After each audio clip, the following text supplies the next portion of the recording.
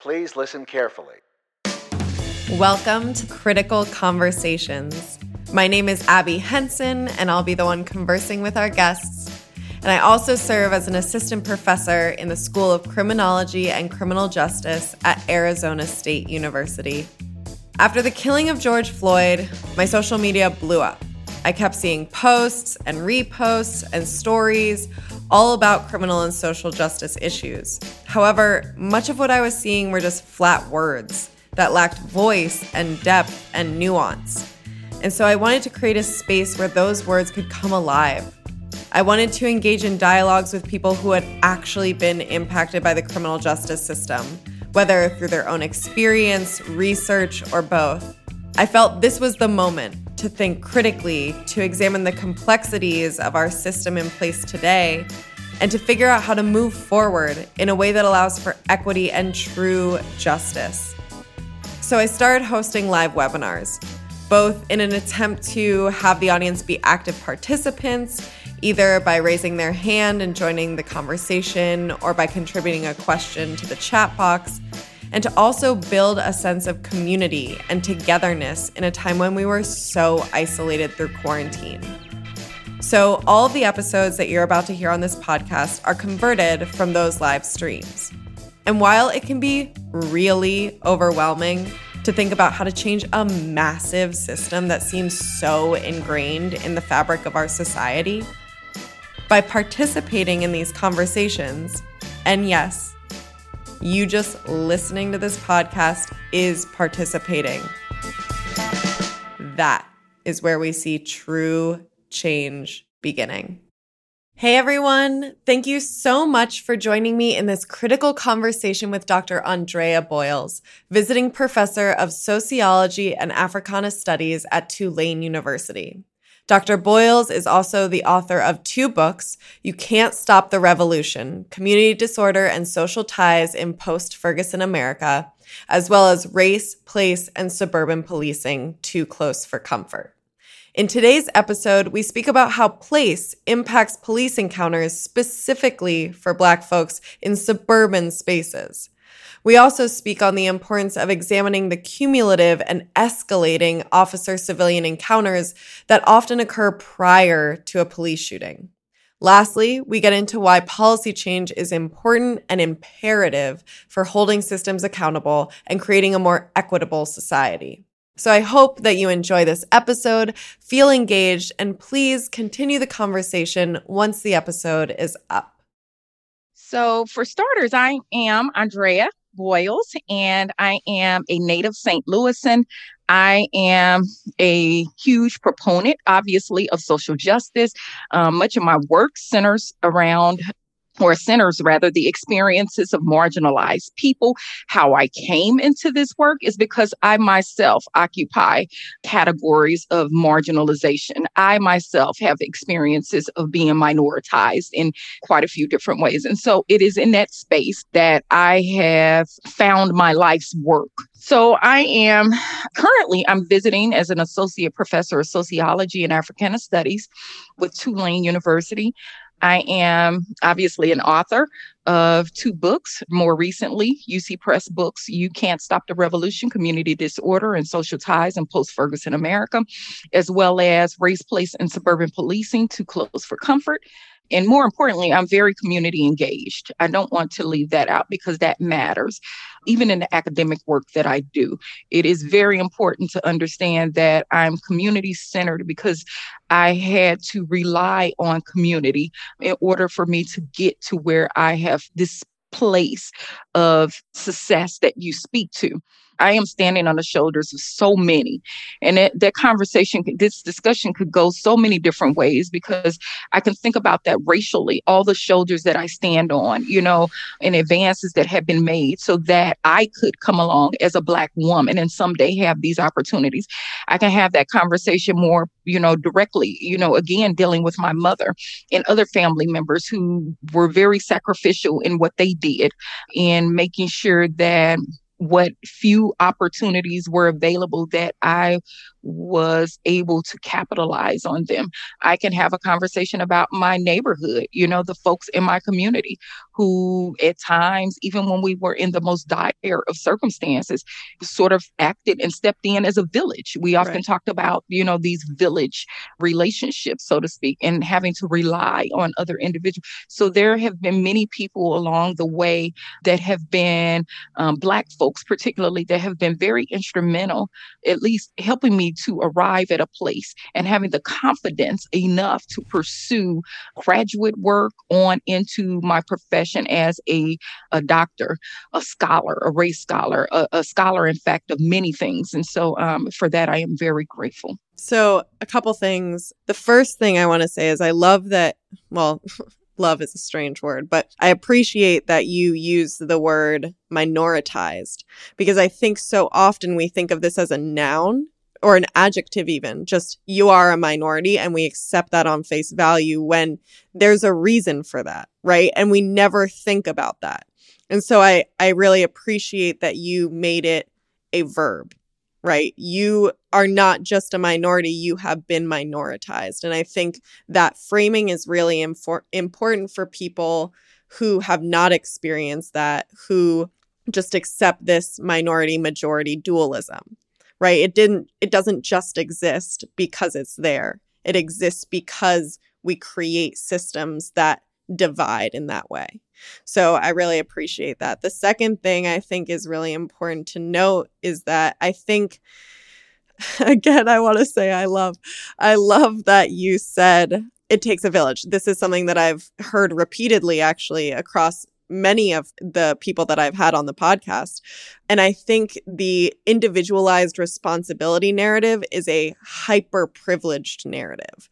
And we often don't think about that either, right? Like, in order to advance in certain realms of the world, you need that community. And I think if you don't need that community, you're in a very privileged position.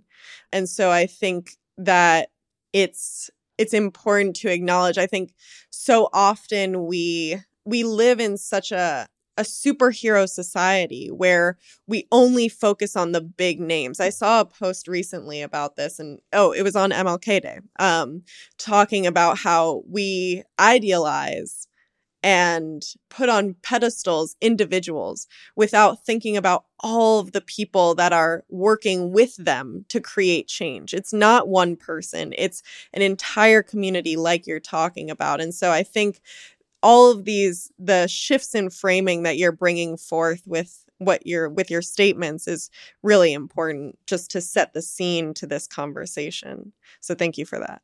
Thank you. Thank you. Yeah. I want to go into the book about Ferguson. You speak on how interactions with police are cumulative and escalating, right? So we have these big events that are shootings or murder, and we focus on those. But as you've said, Eric Garner, when he was being attacked by the police, he was saying, "You all are always trying to get at me," or whatever he said in that way. We have people who have been stopped 40 times, have 40 traffic stops before they are actually murdered. So there's an escalation and an accumulation. And I think when we think of police brutality, we're so focused on that final event. But what we really need to put our efforts towards is everything that happens beforehand. So I'm wondering if you can talk a little about how you came to that finding, what people were saying, and just bringing forth your expertise on that. So yes, while I talk about these cumulative experiences, that is something that, yes, I flesh out in my book, You Can't Stop the Revolution, but something that I actually found and expounded on initially in my book, Race, Place, and Suburban Policing. And so what I discovered in having in-depth interviews with individuals there, it emerged 3 forms of contacts in which participants were having with law enforcement.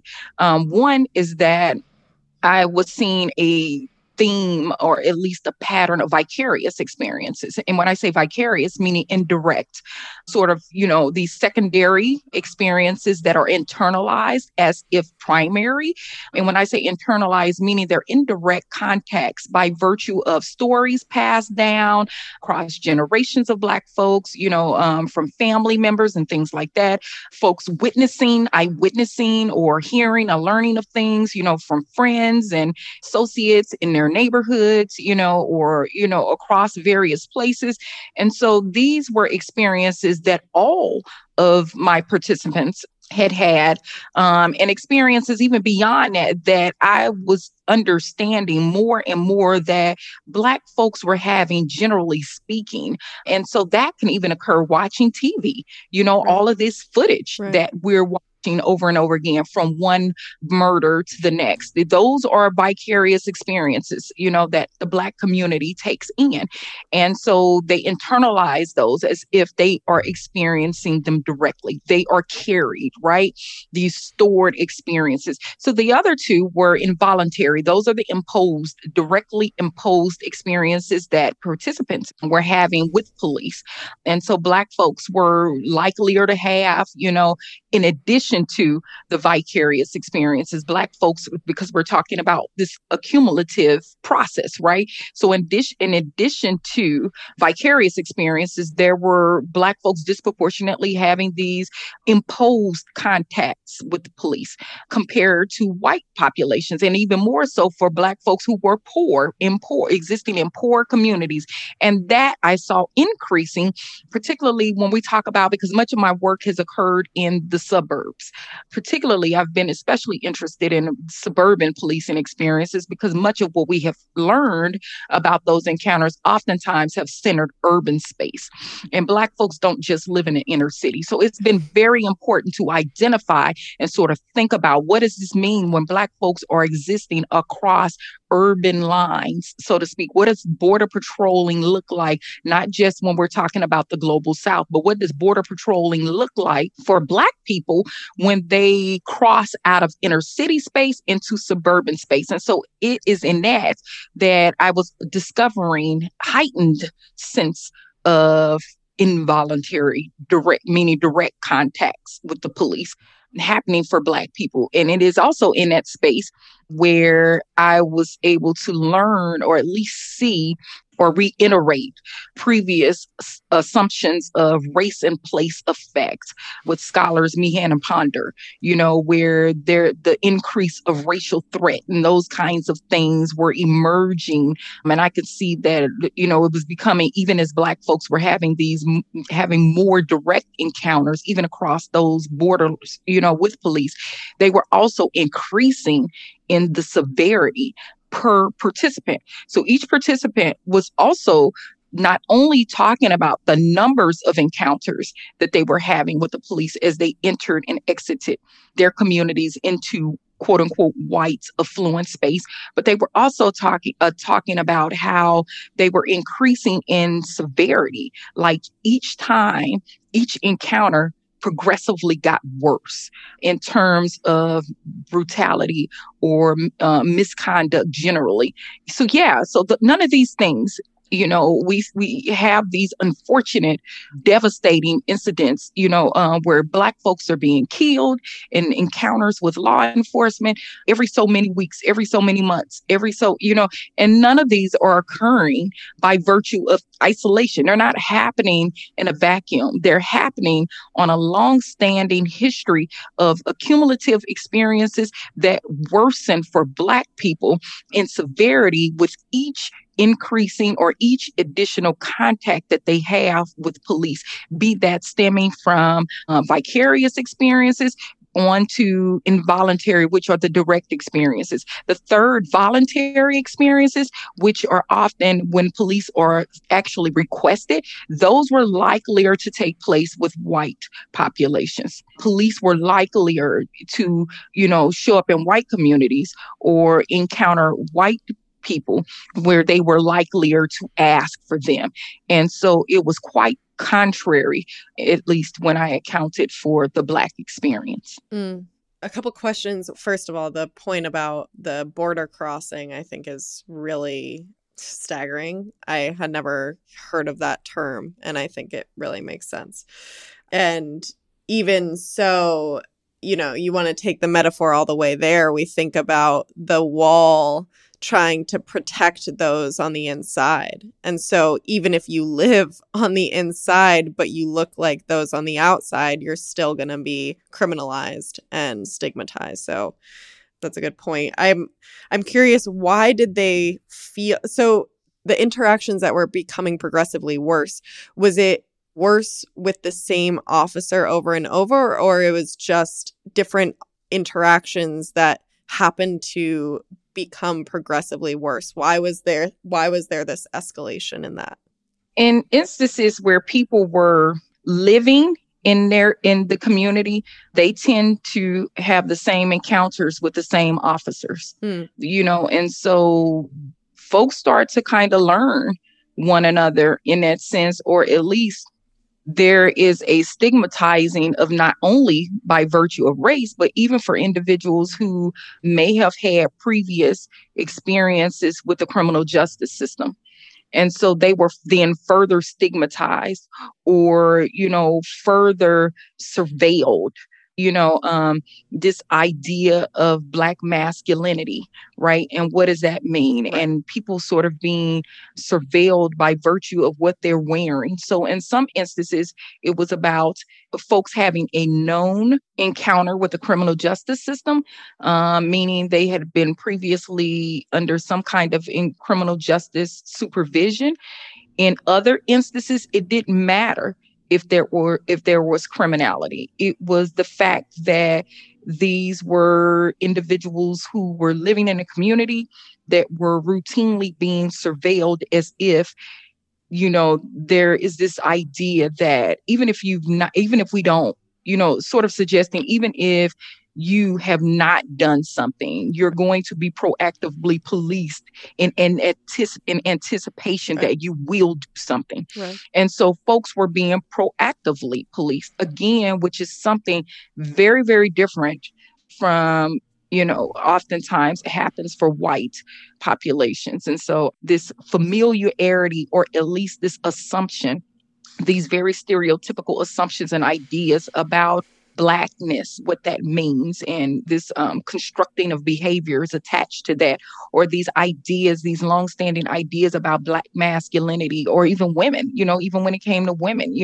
these ideas about, just the devaluing of a person based on their social location, and the idea that they're not worthy of protection, but worthy of policing. They're not to be revered in the sense of, in a human sense, but rather sort of idealized as a perpetual threat in some way, and a perpetual threat even in their or even by virtue of their appearance.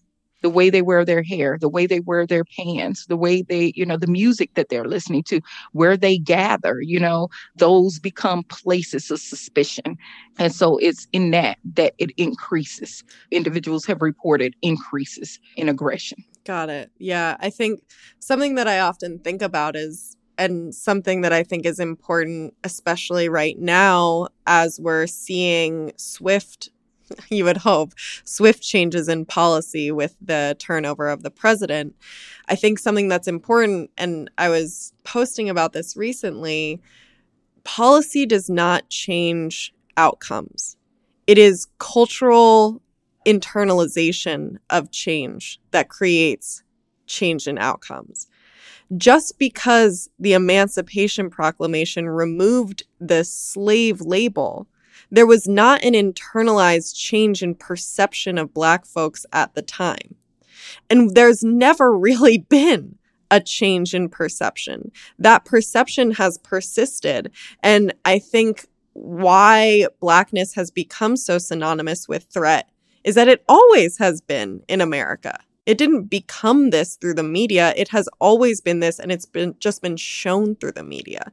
And so I think something that's important is thinking about how to change cultural perceptions of Blackness, not just changing policy. Because even if we change policing structures, even if we train officers, there's still going to be a cultural belief. And I think one of the main things about that, and I think this goes to what you're talking about, very much a lack of familiarity, right? We live in a segregated society that prevents a lot of commingling, interracial commingling. And often commingling that does occur is in more privileged spaces of college or school or jobs. It's less on a more casual level. And so I think with this lack of familiarity, especially for those who aren't in those spaces, who are just gathering on the corner or whatever, there's threat in the unknown. And so how do we create more spaces outside of these more prestigious spaces for commingling, for gaining proximity, for increasing familiarity? Also, then a question, and I'm assuming, were most of these officers white? Yes. There were a couple, at least in the first community where I initially conducted a policing project. They were certainly mostly, yes, white. There were predominantly white officers also, obviously in Ferguson, particularly the Ferguson PD were predominantly white, but there were in both circumstances, a couple, just, very minor, and we can almost essentially say it felt like none based on the experiences that Black folks were accounting for, because the ones they were accounting for were all with white officers. So, yeah, when we talk about policy, I'm sort of, inclined to think about policy as, on one hand, certainly there are some disadvantages, associated with policy, but I think that there are also advantages to having policy. I will say is that policy absolutely does not guarantee that there will be equity and equality and justice for Black people or minoritized people generally. But I am also of the mindset that while it does not guarantee, what it does is it provides tracking, a record for tracking and spaces to hold people, tangible space by which we can hold folks accountable for a number of things. And so, or the lack thereof, right? It is in that same space. I think about, one of the participants, or at least one of the organizers in You Can't Stop the Revolution, a protest leader, stated Black folks were being killed on paper. They're killing us on paper, is what she said. In that meaning, even if physically folks don't show up, they're killing our people on paper. The idea that the entire justice system, this notion of law in and of itself, one after the other, these are sort of these contractual arrangements that are embedded in policy and that supposedly later become practice. And that is happening formally, yes, and informally as well. But I think it is important, again, to note that even if we talk about, folks becoming familiar with one another, people, learning to engage with diverse populations in the broader culture, and how do we arrive at a place where, people are engaging in these very humanitarian ways apart from having to be told or forced to do that by virtue of policy. I believe that in and of itself requires a percentage of education. And so education in and of itself is even happening by virtue of policy. So I don't think that it benefits us to not have it. I think what it does is it allows us an opportunity to look at these contractual arrangements from folks who are in these positions of accountability to be able to document truth, to be able to document deviations and facts in the same way that it is used to kill our people, is what had been stated. It is also possible to have agency and use that same space to account for instances where provisions have been made or opportunities have been allowed or provided or offered or afforded, or won is probably the better word for it, to have our people in our communities live.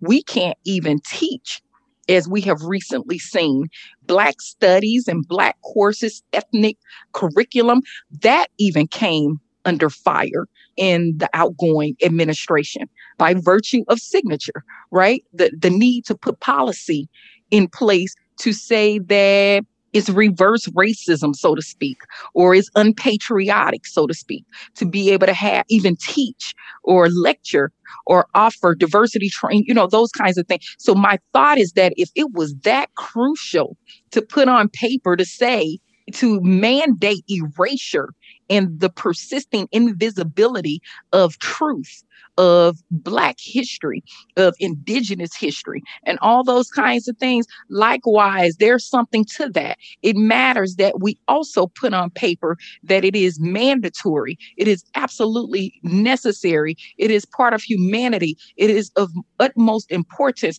to make all of these things very visible, to make people's experiences very visible, not have these kinds of thoughts, these kinds of needs, these kinds of issues, these kinds of disparities, the variations and overlapping patterns of inhumanitarian actions and longstanding torturous sort of exchanges that people have had to contend with.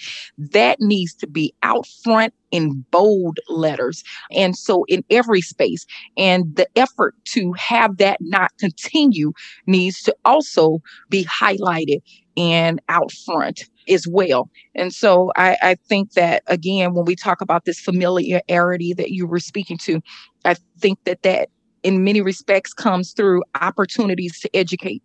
And there are overwhelming spaces by which that can occur. Now, the key is will people be receptive to it? Much of what transpires, I believe, has a lot to do with ignorance. The fact that people have been ignorant, and many have decidedly remained ignorant about what it means to live in a spirit of humanness, and the idea of being so incredibly powerful and privileged in such a way to where you can shrug educational opportunities, where you can sort of dismiss and in the spirit of dismissing, fantasize, and in the white imagination recreate a whole other kind of narrative, one that is suitable and one that makes best for maintaining the status quo. And so it is in the manipulation of education and the persisting allowance of that, and doing that informally, and the encouragement and embracing of it, even in the formal sense, that has been support for fear and ideas of threat when it comes to Black and brown people and Black and brown spaces. And the fact that I say Black and brown spaces in and of itself has much to do with policy, continuing of dominant or white majority power populations dictating by virtue of power, economic and political power, and otherwise, who can be where, when, and under what circumstances. Right. Man, I want to re-listen to that 100 times and take a bunch of notes.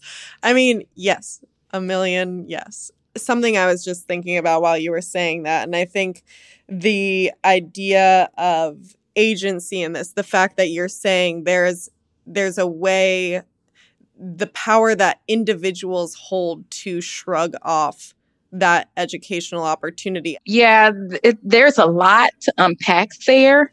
And I will start with, with saying, honestly, I've been moved along quite a bit, as with quite a few other members, folks in the Black community, and moved along in the sense that, we have been, as a community, contending with well over 400 years worth of justifications and explanations for why our community is disproportionately killed. And I could sort of expound on that in 1,000 different ways. But the reality of it is that, there's probably not one single explanation that could be offered after a 400-year history of excruciating pain and dismissal of Black life for my people. So I think that's an important place for people to understand, or at least process and take in. There's no new justification under the sun. and that there is also no new reform under the sun, even as having talked and previously discussed the reform, it has become increasingly apparent. Absolutely. Yep. It has become, if not centuries ago, you lose the desire to come to the table. So, the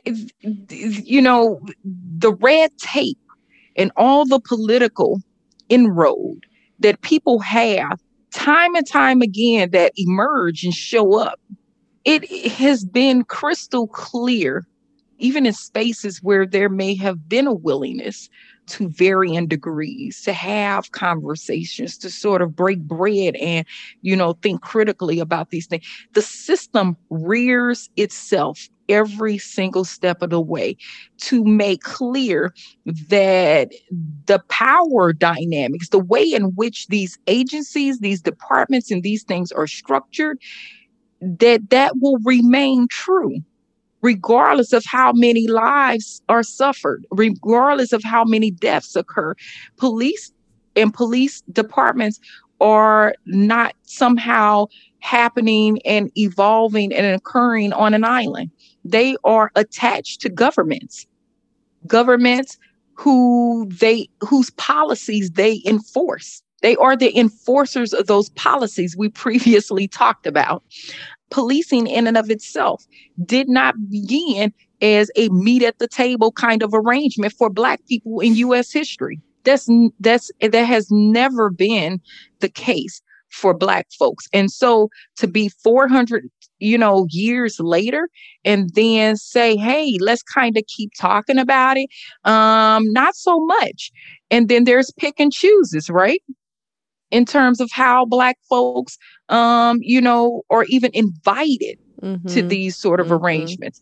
Picks and chooses, meaning oftentimes it's about who's going to be amenable to the Black community, and a deliberate effort to sort of engage with folks who are perceived to be the more amenable folks of the Black community, which also, even in the same sense, continues to criminalize and sort of identify the other Black folks as deviant. So even in that, it's still denigrating this idea of finding, quote unquote, the more amenable Black folks that can come to the table. And the idea behind that is that they will be perhaps more open and more reasonable. Well, who gets to define what's reasonable? See, these kinds of things matter to the Black community. Who gets to dictate what's reasonable for humanity that has often been lost for centuries on a Black community? And who gets to decide when and where and under what circumstances should law enforcement or should these very discriminative agencies arrive at a place of forgiveness, or arrive or have somehow found themselves in space of credibility? I will also say that, policing in and of itself have not been safe for police. We're talking about the Black community, but what I have found is that policing in and of itself as an institution has not been that protective and even that supportive as often advanced, even for its own law enforcement officers. We have all over this nation Black police organizations, Black police unions that exist because even within policing in and of itself, officers are minoritized in such a way to where they themselves are not safe. And I think that is worth also thinking about and understanding, because folks are asking people non-commissioned Black folks on the street to feel safe in engaging and trust law enforcement in a way that officers themselves often can't do. And that's after having trained in the academy with them, after having gone, spent time on the beat with them. And so how can you possibly, at least from where I sit, accounting for all these things, there's no logical way to settle one for the other. And they're both taking place. And so it is in that I think this idea of somehow somebody's going to drop a piece of legislation that would automatically just do away with all these decades and years of experiences or exchanges between law enforcement and the Black community. I think that is going to be, at this juncture of time, in this police militarized environment that has become so incredibly embraced and accustomed to, and has become the automatic go-to, I think that is going to, that presents quite a bit of conundrum, to say the least. Yeah. It's contradicting and it is illogical. It deserves, these changes must be transformative. And I think as it stands, to continue to think about those things, at least in that way, keeps folks in a comfortable space of being superficial about what is possible and what is not, or at least what they're willing to do and what they have perhaps inadvertently decided to not do. Right. So then the question becomes, and this is, the question that I get, I've been a prison abolitionist for a long time. And so the question that I always get is, what do we do with, the most dangerous? And in this situation, it would be, what do we do to keep the community safe? And so I think, first of all, it's important to recognize that the majority of people who believe that the policing agency or our criminal justice system keep them safe are often the people who are not interacting with the criminal justice system and just have an idea of what the system should be because of what it touts to be, but it's not actually the reality of what it is. And so I think that's important to recognize, is for many people who are such strong proponents, they are not interacting directly as a person on the other end. I would like to add also, it's important to also know that in my experience, it has not necessarily been Black folks per se to draw the line. In many instances, I have witnessed, understood police, the culture in and of itself, to draw the line, in the sense that either you are totally for police or you are totally against police. The culture in and of itself has, in many respects, decided for Black folks and for the broader population that if you are critical of law enforcement, then that, by virtue of criticizing, means you're not for them. Right. So they have drawn the line.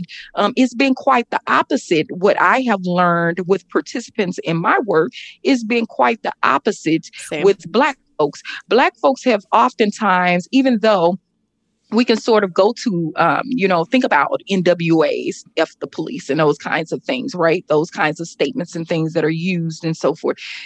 In that sense, or this notion that Black folks hate the police or don't like the police, what I actually found is that Black folks hate racialized policing. Black folks hated discriminative policing. Black folks hated the kind of policing that left them dead or left their loved ones criminalized on the other end of, needing assistance. That's the kind of policing that Black folks have hated. Yeah. That's the kind of policing when we think about NWA. I talk about that in my book, the idea of putting them on trial. That's what that spoke to, which is a very different conversation compared to the line that the police culture draws to say, if you are critical of us, if you say things against the academy or things against, meaning the police academy, things against law enforcement, then you are, by virtue of that, you are anti-police. They have drawn that line.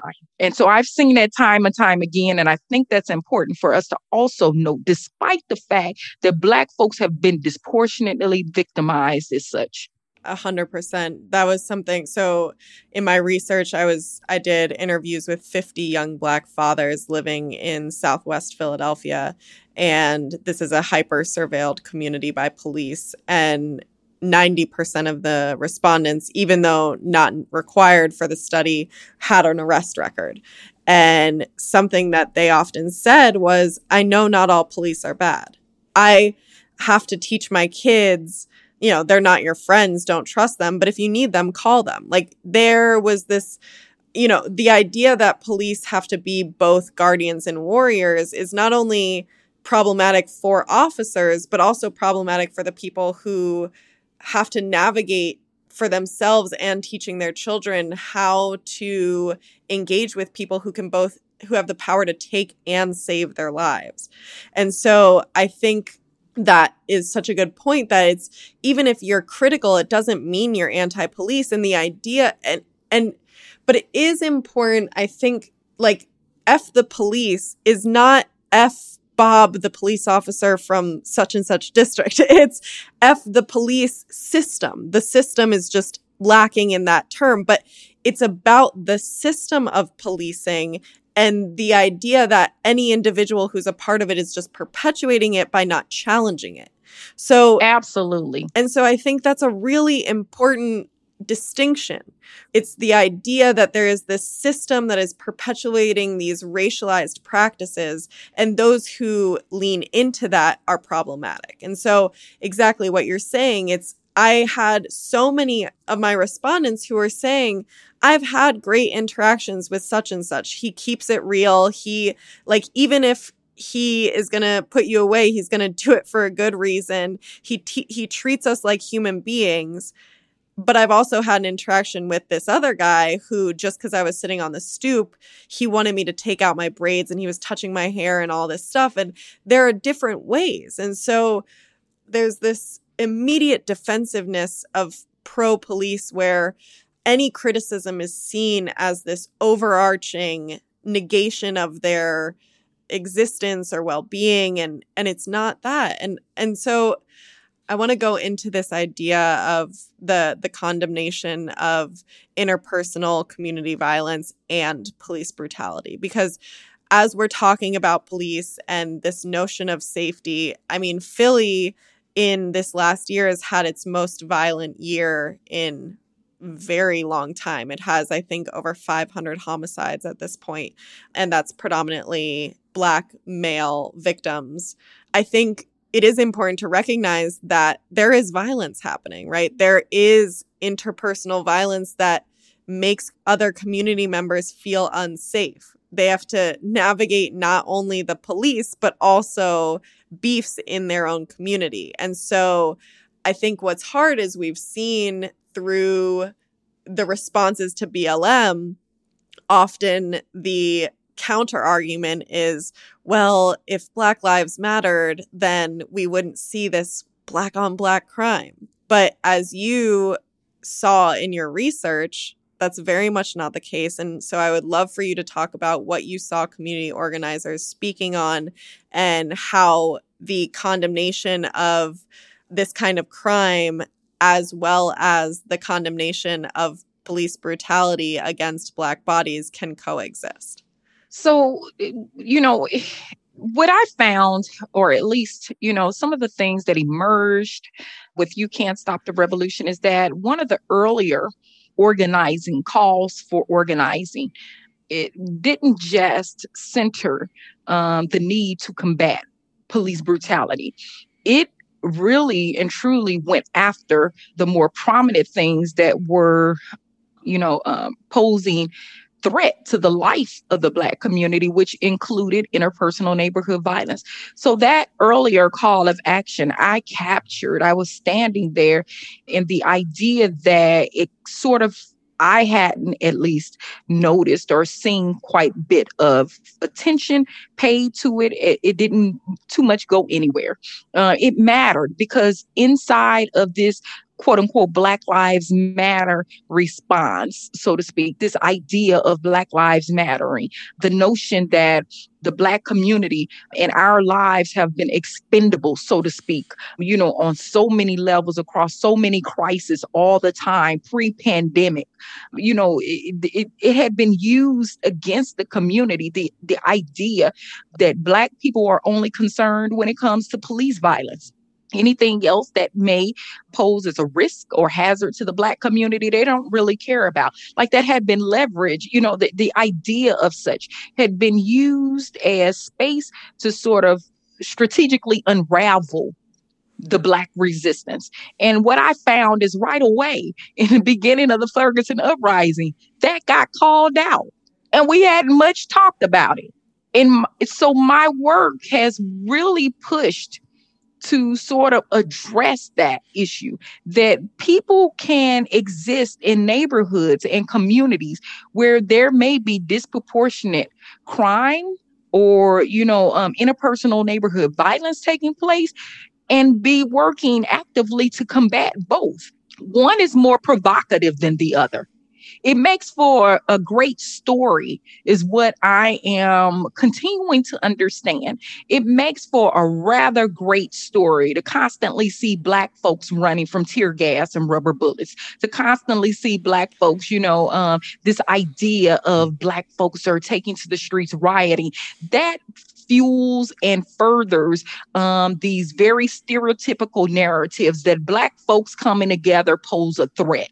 That long-standing racial threat ideology that has always been used to sort of muddy and conflate and make ambiguous the Black plight and the role of the majority white culture, the dominant culture, in being the proponents and perpetuators of it. In doing so, then the idea likewise has been, or at least the move has also been, to use interpersonal neighborhood violence sort of as as if evidence, right? As evidentiary, so to speak, of Black folks are, killing themselves and that kind of thing. Why? Or if you're not mad here, if, it sort of becomes, I guess is what I'm saying is that it is this projecting, this strategic and systemic projecting of criminality on the Black community and identifying Black folks as deviants and is deviant somehow. And in a process, maintaining these very stratified systems, these very disparaging systems that work to perpetuate or fuel this ongoing circular kind of crisis dynamics for folks in the Black community that in and of itself creates atmosphere and space for interpersonal neighborhood violence. Right. And not addressing that. Right. Deliberately making a point to not address it, but using it rather as space to continue to unravel and sort of snatch the bottom out of the movement and the attention that the movement calls to of holistic and, again, historic discrimination and denigration to the community. Right. I think something that's really important to note, and you had mentioned this in previous conversations we had, is police brutality is an effect. And interpersonal community violence is an effect, and the cause is the same seed, right? In a lot of my research and what I have come across is interpersonal violence in communities, especially marginalized and minoritized communities, is the outcome of lack of opportunity, is the result of racist practices and redlining and low education. And in a previous episode with Juwan, a colleague of mine, he was saying that he was talking to his barber and she used to be in the drug game. And he was saying, all these drugs, they're causing all this violence. And she was like, well, no, when drugs are saturated, there's kind of less violence. But when people are fighting for it, when there are minimal resources, that's when we see violence peaking. And so it's this idea of a lack of opportunity. And so we have it's funny that these things are posed as opposing when really they're cut from the same cloth. And there is something to be said about the fact we live in a nation where young folks have greater access to guns than they do quality education. Those kinds of things. See, these are the conversations that need to be had, the kinds of conversations and changes that don't occur just sort of overnight, right? These are long-standing, again, effects of having existed in a nation that has been lackadaisical and really dismissive, so to speak, of the death and the widespread effects of discrimination, at least in the sense of having to reel with it 400 years later. I think that it was clear from the beginning what was meant to happen, because if that had not been true, enslavement would not have been institutionalized. So there was a very deliberate purpose at the onset of U.S. history for why Black folks needed to be objectified and treated as less than human. There was a reason for that. But the idea and the notion that somehow all of the effects of such, and racism in and of itself, those same, ingredients that went into institutionalizing enslavement have dissipated, is less than true and less than disingenuous. And so I think we should start there and sort of think about those things moving forward and have these, at least as part of our working in our psyche when we think about or process the fact that kids can, again, get access to guns quicker and far easier in many Black communities than they can to fresh fruit and vegetables, than they can to quality education, than they can to decent clothing and decent housing, than they can to those kinds of things. And so when we talk about Black folks, working to counter interpersonal neighborhood violence and doing that alongside of, police brutality, both is happening. Only one gains attention with the other being used against it. And that is strategic and deliberate, at least from where I sit. 100%. Again, it's all this reframing and the exposure to certain narratives that get privileged, and they're privileged by privileged people. I think we've covered a lot. And I think that people will have to listen to this episode 10 times over to really have it all sink in. But something that I would encourage listeners to do is to think more critically about nuance and to recognize that blanket statements are weighted and we need to pull those threads apart. And I think if we really want change, yes, holding systems accountable through policy is absolutely necessary. But it's also listening to conversations like this, opening your mind to different ideas and listening to people who have dedicated their lives to these topics, to educating others. When you're looking to educate yourself on these issues, turn to the people who want to do it. Don't ask just anyone. Turn to the people who have dedicated their lives, such as you, and I'm grateful for you. And thank you so much for being on this and having this conversation with me. And thank you again, and I look forward to our next conversation. Thank you. Thank you so much for participating in my critical conversation with Dr. Andrea Boyles. I thought Andrea's point on border crossing was so important. The fact that the perceived threat of Blackness increases across space. In a paper written by renowned sociologist Elijah Anderson, he described jogging in a predominantly white neighborhood and a truck pulling up beside him. The driver yelled, "Go home." To the driver, Anderson's Blackness was encroaching on a quote-unquote safe white space. Anderson contemplates whether his Blackness led the driver to believe Anderson was from the quote-unquote ghetto. Often, we think about how the intersection of race and gender influence others' perceptions of safety and danger. However, Andrea's insights show how place plays a role in shaping perceptions as well. I also really appreciate the focus on the volatility of daily police encounters. As Greg mentioned in episode 7, the anger and tenuous relationship between police and communities of color is not solely due to killings and shootings, but are rather built over time through both direct and vicarious daily negative experiences. I also thought it was important to note that police brutality and interpersonal community violence are both outcomes of the same racist practices.